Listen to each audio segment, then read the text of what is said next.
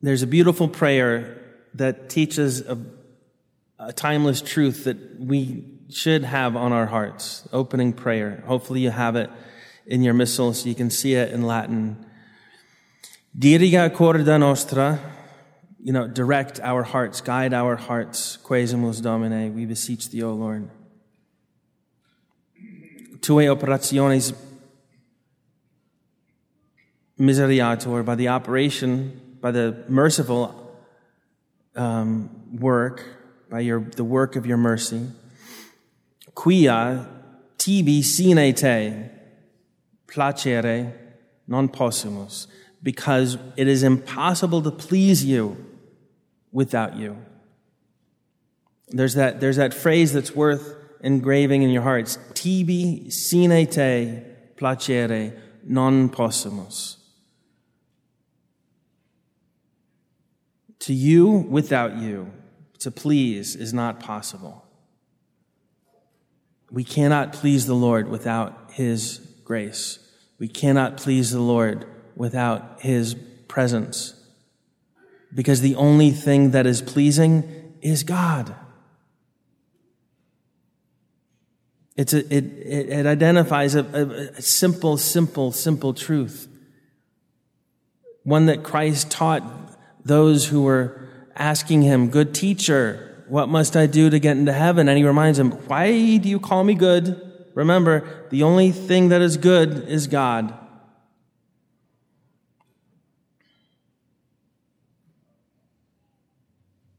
The simple statement has such far-reaching consequences.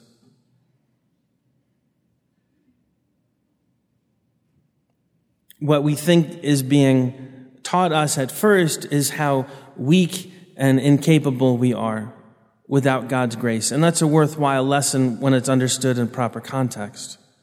The most beautiful, the most magnificent, the fastest, the most powerful vehicle in the world with an empty gas tank is just a pretty paperweight. It's useless. For someone who doesn't know what cars are for, it might be gorgeous. But for someone who knows what cars are for, it's an utter disgrace. It's worse than it not existing.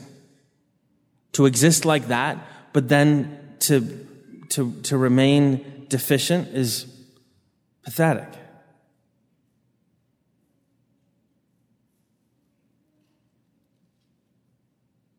But that's not the only lesson that we're being reminded of. Because if anything, that reveals our dignity. It reveals the beauty with which God made us. God made us with this potency. God made us with the potential to be completed by His presence. That doesn't reveal a deficiency. That's not a flaw. That reveals the way God endowed us with an incredible dignity.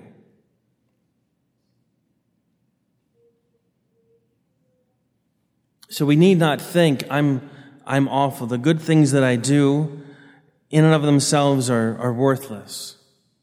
That even takes it too far. We shouldn't think in those terms. Because if we're in the state of grace, just sleeping gives glory to God. Just cellular respiration happening inside your organism, it gives glory to God. When a person is alive with God, is in the presence of God, everything you do is magnificent.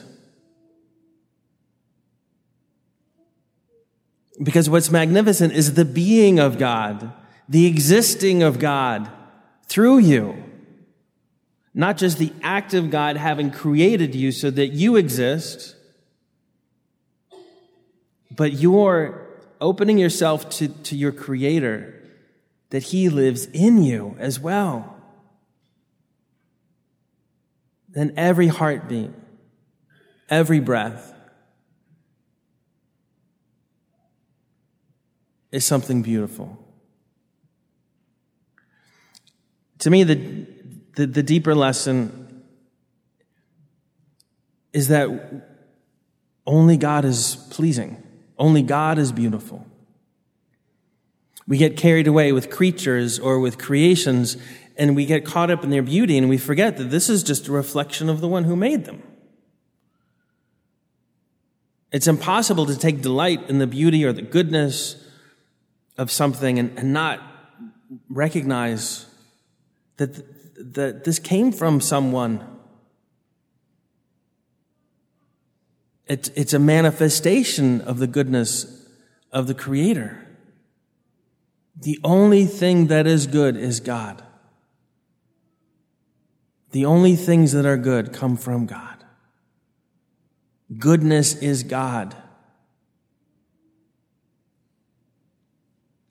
Now, that'll remind us, or be an examination of conscience. What are the things in which I take delight?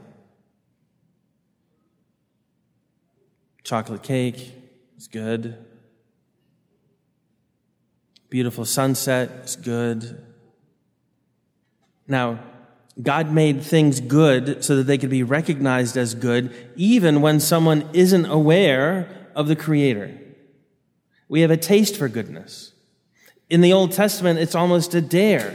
Taste and see the goodness of the Lord. It's unfortunate it's been turned into a song that makes us cringe. But the story, the lesson, is profound. You were made with the ability to recognize goodness just by tasting it, just by seeing it, by experiencing it. It makes the song that much more pathetic because it really is a profound insight. It's not cute and it's not nice and sweet. It's fascinating that God says, you know what? I'm going to hide myself a little bit. You're going to be able to find me. You will be able to recognize me.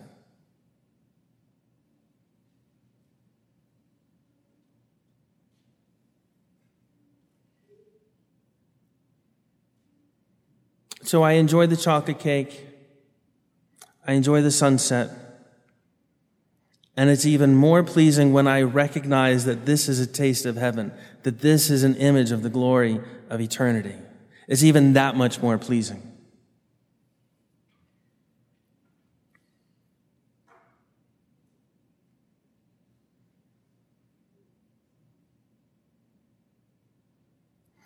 This is primarily the drama that's underway as soon as our Lord starts to work miracles, especially the healing of the paralytic. And those who will eventually press for his execution refuse to recognize that what he is doing is good. They refuse to recognize the obvious goodness of giving the power to walk to someone who's been paralyzed. They refuse to acknowledge that as a good thing. It's like I refuse to accept the goodness of that chocolate cake because it's not my mother's chocolate cake. Or it's not chocolate cake the way I like it. I refuse to admit that it actually tastes good. Who does that? That's what our Lord is up against here. They refuse to recognize the goodness of love. They refuse to acknowledge and honor the obvious goodness that's right in front of them. And what he will eventually point out to them is, this doesn't mean that your wires are crisscrossed.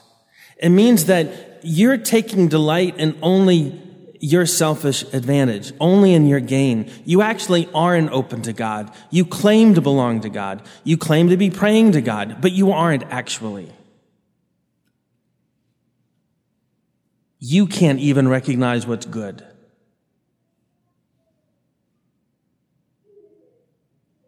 And that's ultimately the definition of evil.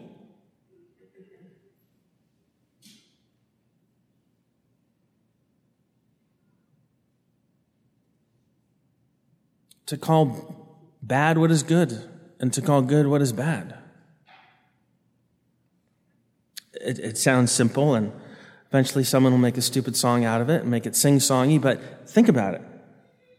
To refuse to honor, to refuse to worship and glorify God in that which reveals his presence is the exact opposite of religion.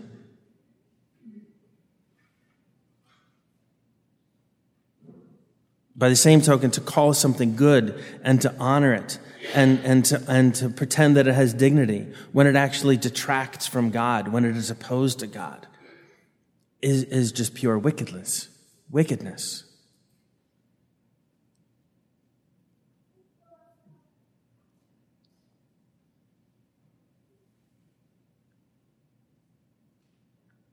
In some small ways, it probably is worth an inventory, right? What are the movies we like? What are the songs we like? What are the places we like to go? What are the jokes that make us laugh? What are the ideas that entertain us and give us delight? It's good to root through it, examine it, and consider, is this really giving honor and glory to what deserves honor and glory? I think it's like peeling an onion. We pull off one layer after another layer. When we make your first confession, there's a layer that pulls off, and when you begin your vocation, there's another layer that pulls off, and lots of little layers in between.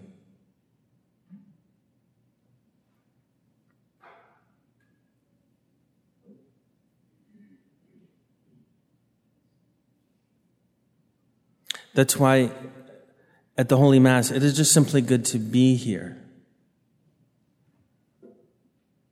Because this is goodness itself. This is not just remembering what God did, this is being present as God is doing it. The love of Father for the Son, the love of Son for the Father, the love which is the Holy Spirit. We are drawn up into this ever new but unchanging reality of God. And it's just right here.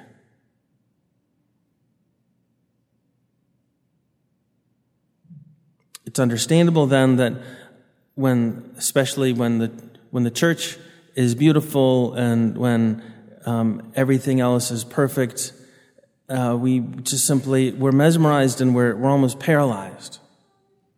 So it takes a little bit of effort to remember that God doesn't just want me to watch what's beautiful. He wants me to be part of what is beautiful. Tibi sine te placere non possumus. Without him, we cannot please him. With his presence, then, our being and our acting is caught up in being drawn into this life of the Holy Trinity. The love of Father, Son, and Holy Spirit. We're not on the outside looking in. We're drawn into it. Incarnationally. Not just the noise that we make and not just the thoughts and the prayers of our soul, but even our body is drawn into this. All of creation is wrapped up in the most beautiful reality we will ever see with unresurrected eyes.